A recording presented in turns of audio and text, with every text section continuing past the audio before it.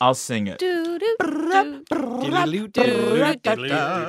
y'all. Thank you for listening to the NPR Politics Podcast. Got a quick little plug here for our new NPR One app. It's where you can hear conversations you won't get anywhere else. This week, NPR's Guy Raz talks to TED curator Chris Anderson for an inside look at the influential conference. Search TED Radio to find it on the NPR One app, along with stories from your local public radio station and more great podcasts. All right, here's the show.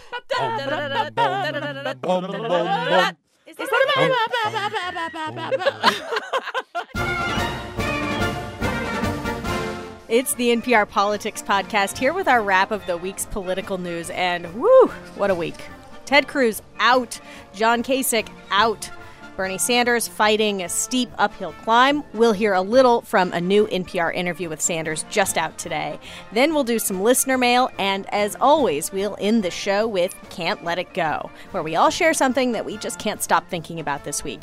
And stay tuned to the very, very end for a special announcement about seeing the NPR Politics team and podcast live. That's happening.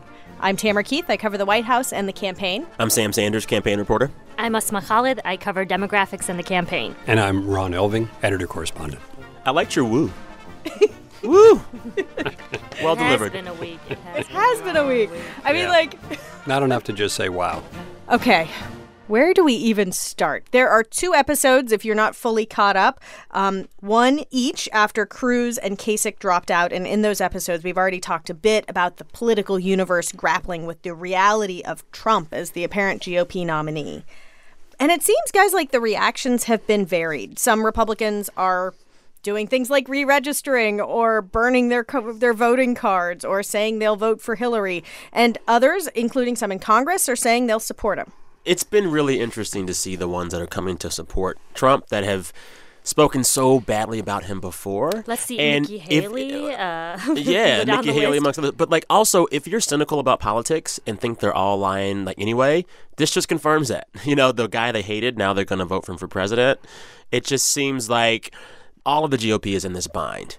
Either they sit it out and potentially lose the election, or they totally contradict themselves and support this guy that they haven't liked. Wait, Nikki Haley? Nikki Haley has So endorsed. she's the governor of South Carolina. She's the governor of South Carolina and a really popular governor. And she was very critical of Donald Trump early on for, among things, sort of his slow response to questions about the KKK.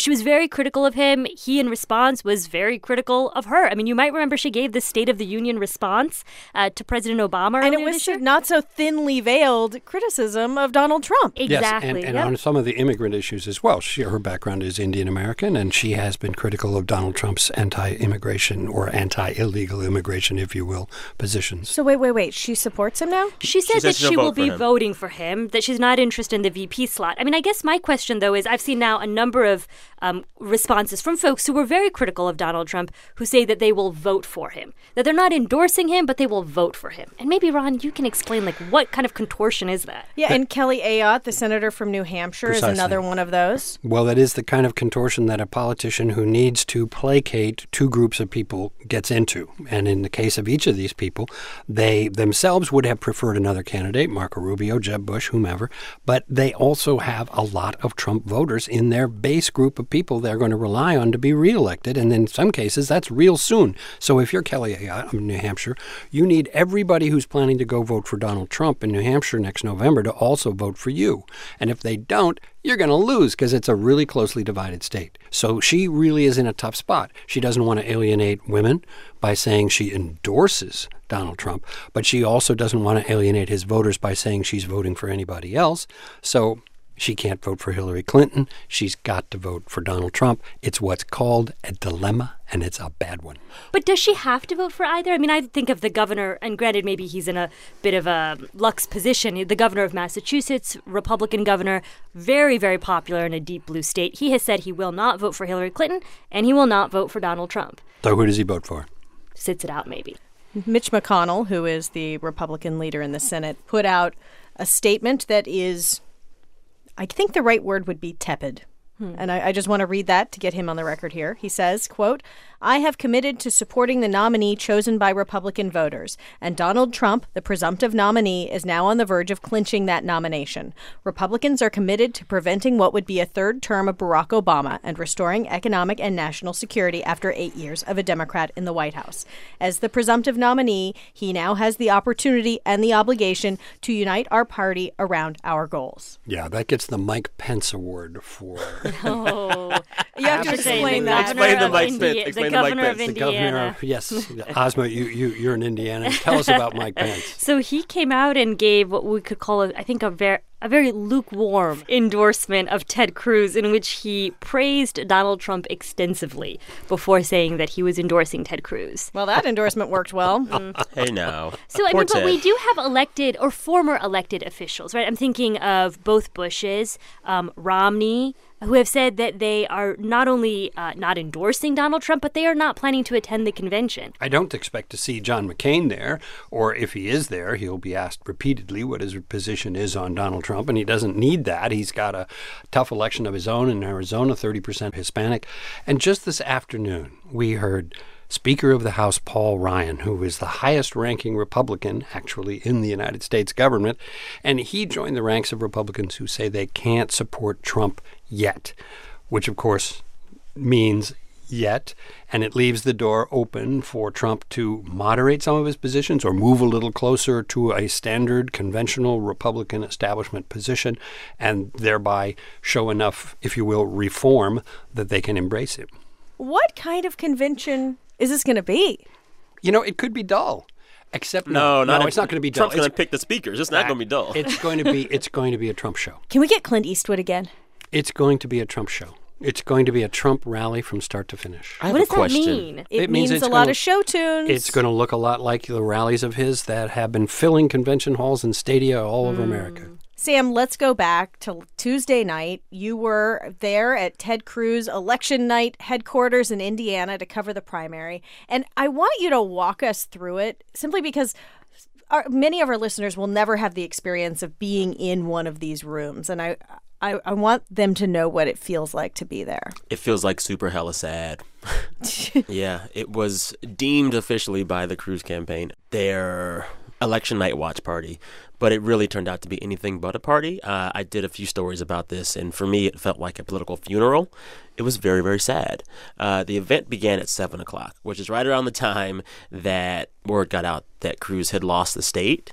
But, people were waiting around because they said, we're sure that Cruz is going to come out and reassure us and say that he is going to fight to the convention because that's been his line for the last while, right? So I'm talking to folks, and they're giving me what they think Cruz's strategy should be going forward and how it's not over yet and he should push forward. And then around 8, there's rumblings that he might drop out, and tweets are going around, and you see people realizing this, but no one wants to believe it, right? None of the true believers believe it. I talked to one woman who said, I didn't think it was going to happen until I heard the words come out of his mouth. And we have the words as they came out of his mouth. Literally, there was such shock and surprise in that room. I love each and every one of you. They really do love him. From the beginning, I've said that I would continue on as long as there was a viable path to victory. Tonight, I'm sorry to say, it appears that path has been foreclosed.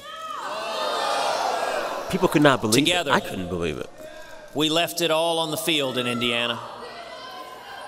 We gave it everything we've got. But the voters chose another path. You guys, as soon as that announcement came out, waterworks. I mean, People were actually crying. ugly cries, chest-heaving cries, cries that screw up your makeup, cries that make strangers hold you in their arms. It was such a sad space. And so, there's the half of the room who is just crying and weeping. Then the other half of the room is at the bar. And, Heidi Cruz and Ted Cruz are trying to shake hands, and Heidi's being very positive, and she's tough as nails. I've never seen her not smiling and, not focus and on message. But it's just sad. And so I ended up talking to one of the more prolific criers. Her name is Linda Bond. She said a few things that just really kind of emoted the pain of that room that night. Yes, I am. I've been working in the Republican Party for 32 years. I have always gotten behind whoever won. And it's the first time ever. I will not be able to do that. And it saddens me that our party has become just like everybody else. You know, after this thing happened, in the way that you do after funerals sometimes, people stuck around for a long time. Like, the room didn't clear out until after 10 or later. And you could tell folks were just having to grieve this thing out together, right? And I don't know if it was the alcohol or something else, but about 24 Cruz supporters went to the middle of this space, faced the flags behind the podium, put their right hands on their hearts, and began to sing the national anthem.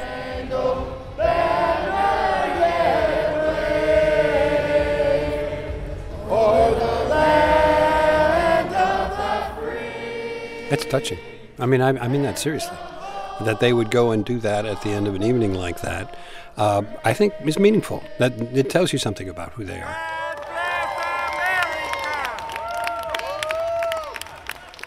And I also think that, you know, for so many in this campaign, Ted Cruz was the butt of a joke. You know, he was a Zodiac killer. He, you know, had a weird thing on his lip during a debate. He had a punchable face. But, like, for people that support Ted Cruz, he meant a lot to them. You know, I remember chasing around after Jesse Jackson the first time he ran for president in 1984. And he was on the campus at University of Wisconsin-Madison. And he had given a speech in an auditorium. And I saw young white kids come out of that auditorium. And one particular young man was literally jumping up and down as high as he could jump and down and as high as he could and down and shouting, "Jesse Jackson! Jesse Jackson!" And it was a perfect illustration of what you're talking about. Some of these people, just some of all of us perhaps in some measure or another, attach ourselves to these political personae as though they were rock stars or sports stars or some other kind of celebrity. And that then becomes all the more important to us because this isn't sports. No, this is real life, people. Entertainment. This is real life. And we really think that in some sense or another, this one individual politician is different from all the others and is truly going to save us, at which point it does take on almost a religious dimension. Yes. Oh, lots of folks talked about the Bible and God's choice. And the most poignant thing, perhaps, at the end of their singing of the national anthem, a few folks shelled out 2020, 2020. They want him to run again. Absolutely. And he probably will. If the electorate has not completely realigned itself by then. Well, and that is our next topic. So, Ron, let's just establish why it is that we are now going to talk about the most likely scenario, which is a Donald Trump versus Hillary Clinton general election. Because the time is running out and the runway is shortening every week. Bernie Sanders continues to appeal to a very, very large swath of the Democratic Party. In national polls, he runs pretty much dead even. There are even a few that show him a nose ahead of Hillary Clinton in popularity. But the name of the game, as we have said all along, and this is just simply the nature of the way this is done, is to get committed delegates to go to the Philadelphia Convention. Hillary Clinton has 800 more of those than Bernie Sanders does. By winning in Indiana, perfectly legitimate and respectable mid-sized primary state, Bernie Sanders picked up something like 6 or 7 net delegates. That's not going to put a dent in 800. He says, you can't count the superdelegates? Okay, let's throw out every single superdelegate. Every single one. He's still behind by 300 delegates. There simply isn't enough runway, even if he wins California, even if he wins Oregon, even if he wins every other event from now on. And so what he's doing is perfectly legitimate. Hillary did it herself 8 years ago. She can't criticize him for it. He is running out his string. He is keeping his campaign alive, keeping his campaign supporters inspired, and keeping the fundraising going, which is also important. He was on Morning Edition today with Steve Inskeep. Steve asked him about this very thing, and here's the tape. Well, we're going to stay until the last vote is counted, and that will be in the primary in Washington, D.C. June 14th. That's right. We think that, I know maybe I'm old-fashioned, but I think that the people of every state in this country, including the largest state in America, California, should have a right to cast their votes as to who they want to see as president of the United States and what kind of agenda they want the Democratic Party to have. We won last night in Indiana. That is our 18th state. We're going to fight in West Virginia. I think we got a shot to win there. I think we got a good shot to win in Oregon. And I think we got a good shot to win in California and some other states. So we are in this race to the last vote is cast. Okay. I would like to have a conversation now about the general election that most likely involves Hillary Clinton and Donald Trump. And Asma, this one's you. This is a question about demographics.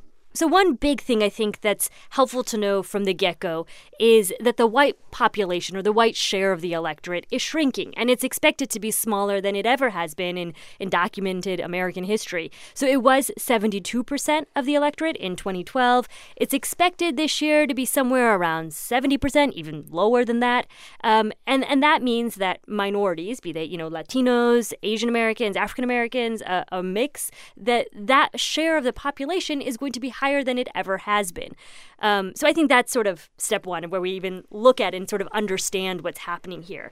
And that's helpful, I think, because we've seen so far how Donald Trump has done in a Republican primary, and he's done phenomenally well. And we just need to establish that a Republican electorate is an extremely white place. Extremely white. It's more heavily dominated by men than women. And so when he is able to pull off these victories, thus far he's been able to build a fairly broad coalition of white voters. We can see that in states like Indiana, New York, Florida. But he's also been banking substantially on white blue-collar voters.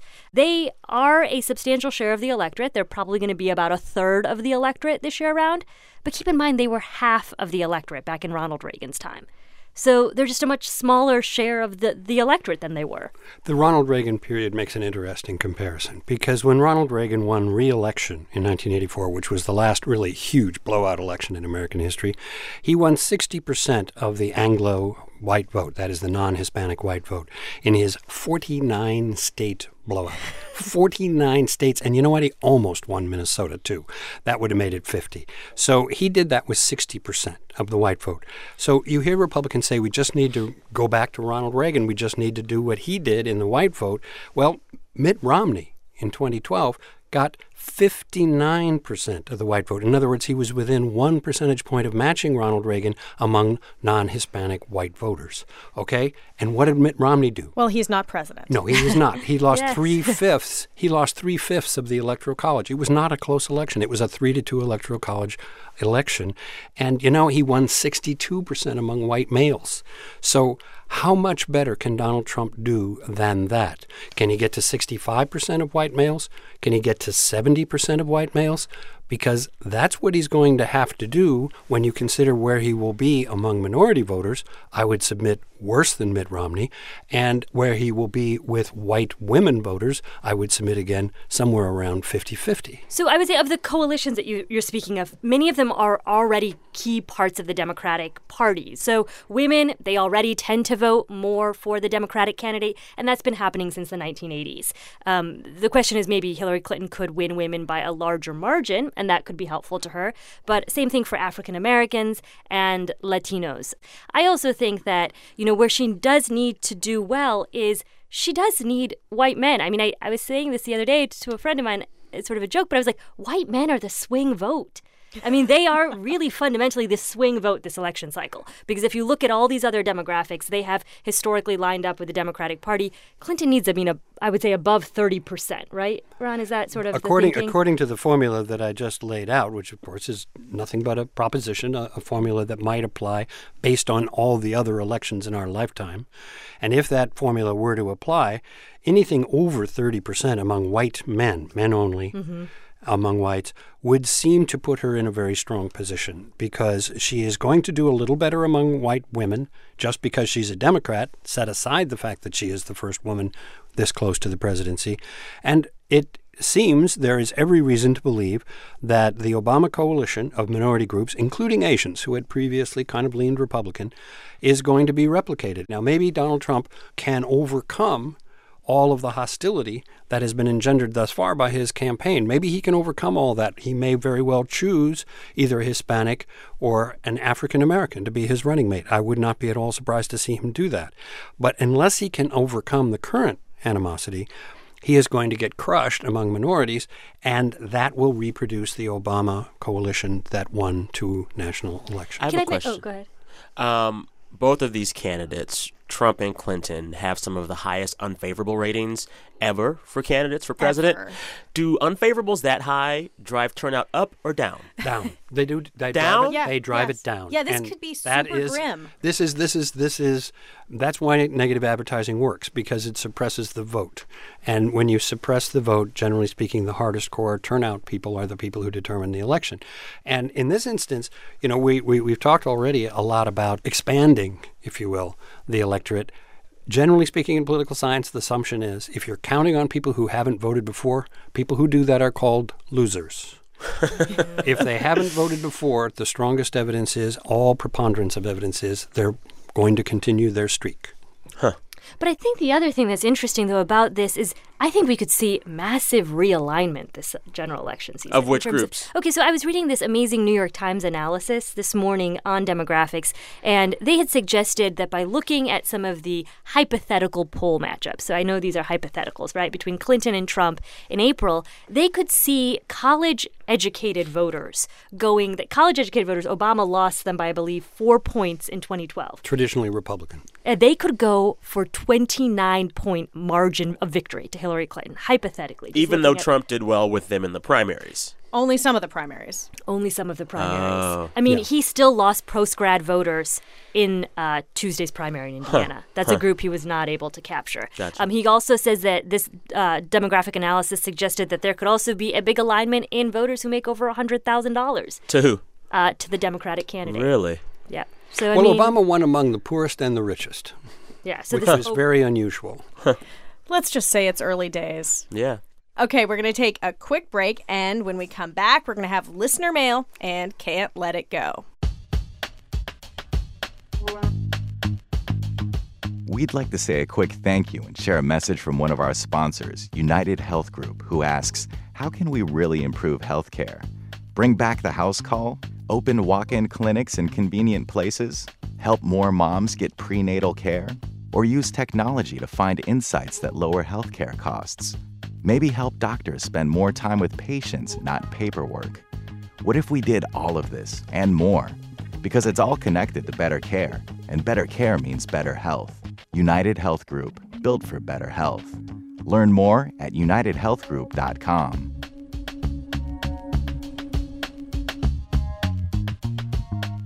Hey, y'all, Sam again. If you like our show, then get ready for the new NPR podcast, Code Switch.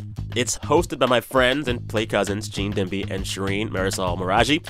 Code Switch is all about how race and identity crash into everything in our lives, from music to sports to food and, yes, politics, which is so true. Gene and Shireen and their colleagues on the Code Switch team will make you laugh, and they will always keep it real. Code Switch will be out later this month. Make sure you check it out wherever you get your podcast or on the NPR One app. All right, back to the show.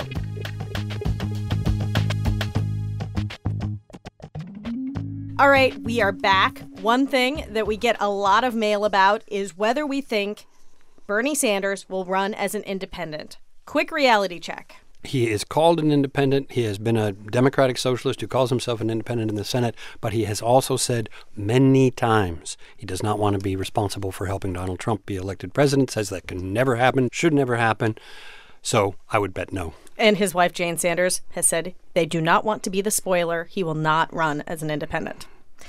And now a letter from Liam, who wrote, "This is something I can't let go. How did Cruz and especially Kasich become the ones left standing against Trump while the other candidates suspended their campaigns early by comparison? It would seem that someone like Rubio or Paul would have had a much better chance at a contested convention instead of what the Republicans are facing now," which, of course, game over. I think for Cruz, he had the best operation. Yeah. He knew how to get delegates. He was very well organized.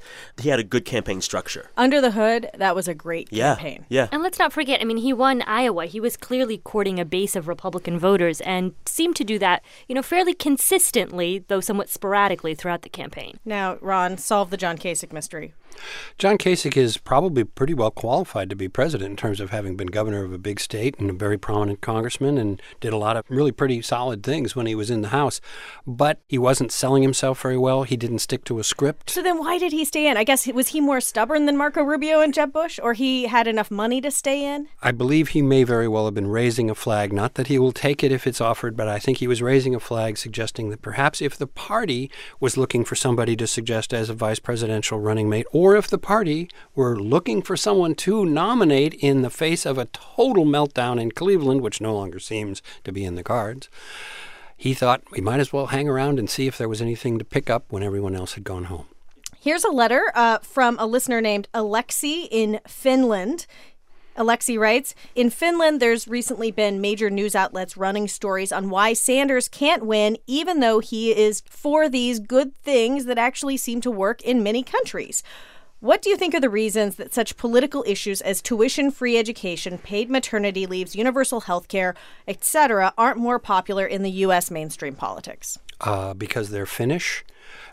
Look, I know that. Look, I'm a Scandinavian, and I utterly empathize with the Finns, but all of these Scandinavian kinds of social programs, socialism, which it would be embraced as in much of Europe, people would say, yeah, I'm a socialist. In our country, that has not been part of the mainstream conversation. Bernie Sanders is making it part of that conversation. Well, and let me just toss out there that these ideas are not actually unpopular. If you look at polling, something like paid family leave has overwhelming support. It's just not a top ballot box kind of an issue. That's right, especially because in those countries, people are accustomed to paying 60-70% tax rates. That would be the big difference.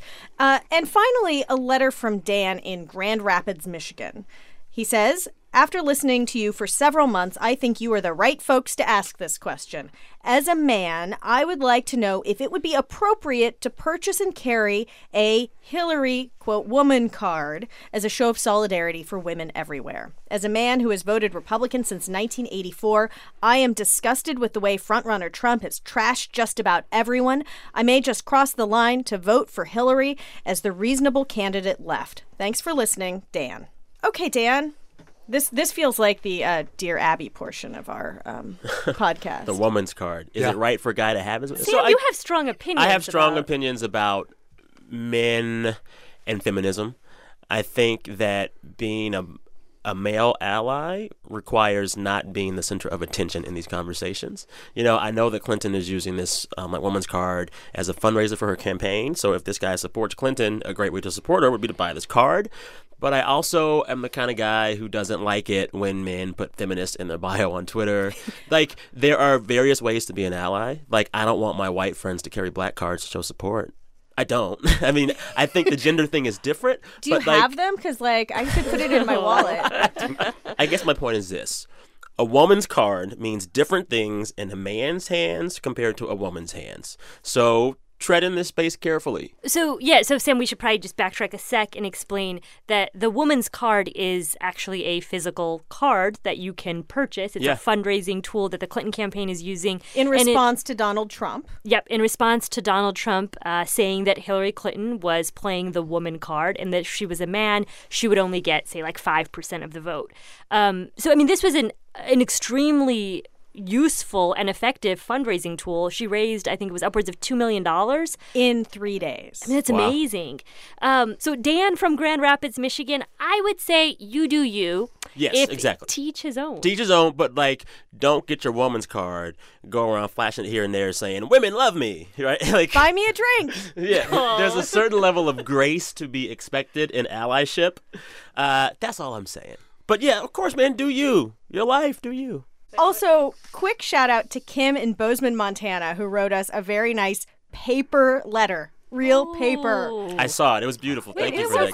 Cool. It's on the table in the area. Thank you for listening, Kim. And it was a hot pink card. It was really cute. I liked it. That's so cool. I have to check it out. All right, that is all for mail. So let's go to Can't Let It Go, the part of our show where we talk about things we can't let go. Sam. I have a thing. thing. It's kind of a week old now, but we're going to talk about it. The White House Correspondents' Dinner was last week. Obama's final one. Larry Wilmore was the comic relief. He spoke after the president. I covered all the parties surrounding the event for a story and a web package that was really fun to do, so I wasn't in there. So I did not actually see the jokes from Wilmore until this morning. But I've been reading throughout the week how everyone was so upset about what he said and this and that, and how the room didn't love the jokes at all. And I finally watched it this morning, and I was like, that's pretty funny. And I think, I know that there was some controversy over whether he said the N-word or not. That's about. Well, he did say it. He did say, not whether he said it or not, but whether it was right to say it or not. That's a battle that I've stopped even trying to engage in. Didn't Obama's press secretary say, it was cool? Yeah, and so here's my thing. We have to understand that the people in the room are going to see those jokes and feel those jokes differently than folks outside of the room. The people in the room are being made fun of, so of course they're going to cringe and, clutch their pearls. And I don't understand why we get mad at comics for being comics. They're supposed to make us uncomfortable. Wasn't it the year before Luther came out, right? Luther's Obama's anger translator. That's another and thing. there were so many awkward faces in the crowd. People didn't even know who Luther was. And I was like, oh my God. I also had this feeling because I was bouncing around the pre and after parties. This is the end of the era of the super black correspondence dinners. The attendees, the comic relief for several of these dinners, Wanda Sykes, Luther, this year, Wilmore, the last few dinners had a black feel to them and a black vibe to them. And I wonder how much of that sticks around post-Obama. The signature guests this year were the cast of Scandal and Will and Jada Pinkett Smith. That is not on accident. Mm-hmm. You don't think Donald Trump will kind of keep that tradition rolling? Omarosa? But I'm just saying, these last 8 years, Obama has subtly and quietly expressed his blackness and put his mark on so many parts of the presidency. Well, when he said, make me some serious Tubmans, I think... If this material works well, I'm going to use it at Goldman Sachs next year.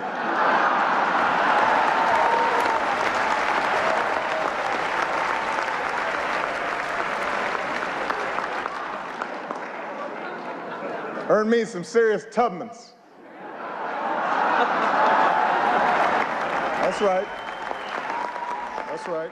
That is... some people in the hall definitely needed a translator on that one. Yeah. Asma?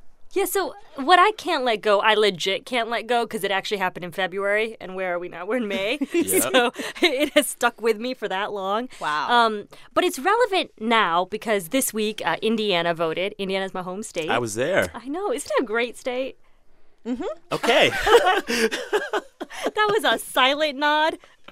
Okay, cut that out. Okay. But I think the reason it has stuck with me is because it occurred in Indiana in late February where there were two high school teams playing each other in basketball. For anyone who's not super familiar with Indiana, basketball is a big deal in Indiana. And, Noted. And so... this is up in the northwest part of the state, a fairly democratic part of the state. These are kind of the exurbs of Chicago. And during the course of that game, a group of kids, fans from one of the schools, started yelling, "Trump, Trump, build that wall." And they had these huge Donald Trump signs up there. And they were yelling these at a school that had a number of Latino basketball players on the team. And I think the reason this stuck with me is I knew both of these high schools. I played sports in high school and played both of these teams. And sort of this, it felt like Mean Girls for a moment. Take Trump away from it. I think a lot of people have sort of hypothesized about what Donald Trump means. But to me, it was the clearest indication that Trump's candidacy has changed the culture and the conversation of what is okay to say in public. Now, kids are terrible sometimes, is the other thing. What about not necessarily having changed the culture as exposed? Yeah. The culture. Yeah.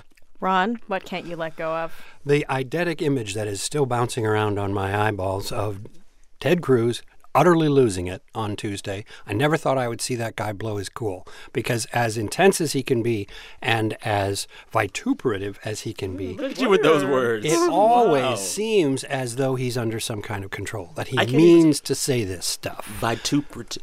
That's right. So on Tuesday, after Donald Trump had gone after Rafael Cruz, who is Ted Cruz's father, and suggested that the story in the National Enquirer a couple of weeks ago, which had absolutely no basis, no evidence, no fact put forward, no one has been able to corroborate it. And that story was that his father was identified as being in a picture handing out Castro literature next to or close to or in the vicinity of Lee Harvey Oswald, the man who shot John F. Kennedy, or so at least the Warren Commission concluded. Anyway, this is a very old thing to dredge up, but it still resonates with a lot of the American people when you mention Lee Harvey Oswald and try to link Ted Cruz's father to this person. And it was so baseless and so clearly brought up at the very last moment on the day of the vote in order to try to link Cruz to the Kennedy assassination. And Ted Cruz just lost it. Now, let's be clear. This is nuts. This is not a reasonable position. This is just kooky. And while I'm at it, I guess I should go ahead and admit, yes, my dad killed JFK. He is secretly Elvis, and Jimmy Hoffa is buried in his backyard. I'm going to do something I haven't done for the entire campaign. For those of y'all who have traveled with me all across the country, I'm going to tell you what I really think of Donald Trump. This man is a pathological liar. He doesn't know the difference between truth and lies. He lies practically every word that comes out of his mouth, in a pattern that I think is straight out of a psychology textbook. His response is to accuse everybody else of lying. It was a remarkable performance by Ted Cruz and out of control, and that's the part of it that I can't forget. You know, it's interesting. I've been thinking about that all week, too. I talked to a Cruz supporter Tuesday, and he said that seeing Cruz these last few days felt just like seeing Marco Rubio in his last few days before dropping out. And the same thing happened with the both of them. Donald Trump pokes and pokes and pokes and pokes and pokes, and finally they just pop. They find the little soft spot, yes, and they go boop, boop. And, like, I wonder, I'm sure that that's going to be his strategy against whoever is the Dem nominee. I don't know. That is the question. Tamara, what can you not let go this week? I saw a video going around on Facebook. Actually, Asma posted it. And I can't let go of it. Keith Ellison was on ABC's This Week with George Stephanopoulos. Keith Ellison is a congressman from Minnesota. He's endorsed Bernie Sanders. At the time, I don't think he actually had endorsed Bernie Sanders yet. He was just a guest on a roundtable discussion of politics, and they were talking about Donald Trump. This was back in July. Of 2015. Of 2015. Oh, feels so long ago. Trump's candidacy was a little more than a month old. It was just early days. Here's the tape. Anybody, well, from the Democratic side of the fence who thinks that, who's terrified of the possibility of President Trump, better vote, better get active, better get involved, because this man has got some momentum, and we better be ready for the fact that he might be leading the Republican ticket. Next, I know you don't believe that, but I want to go on.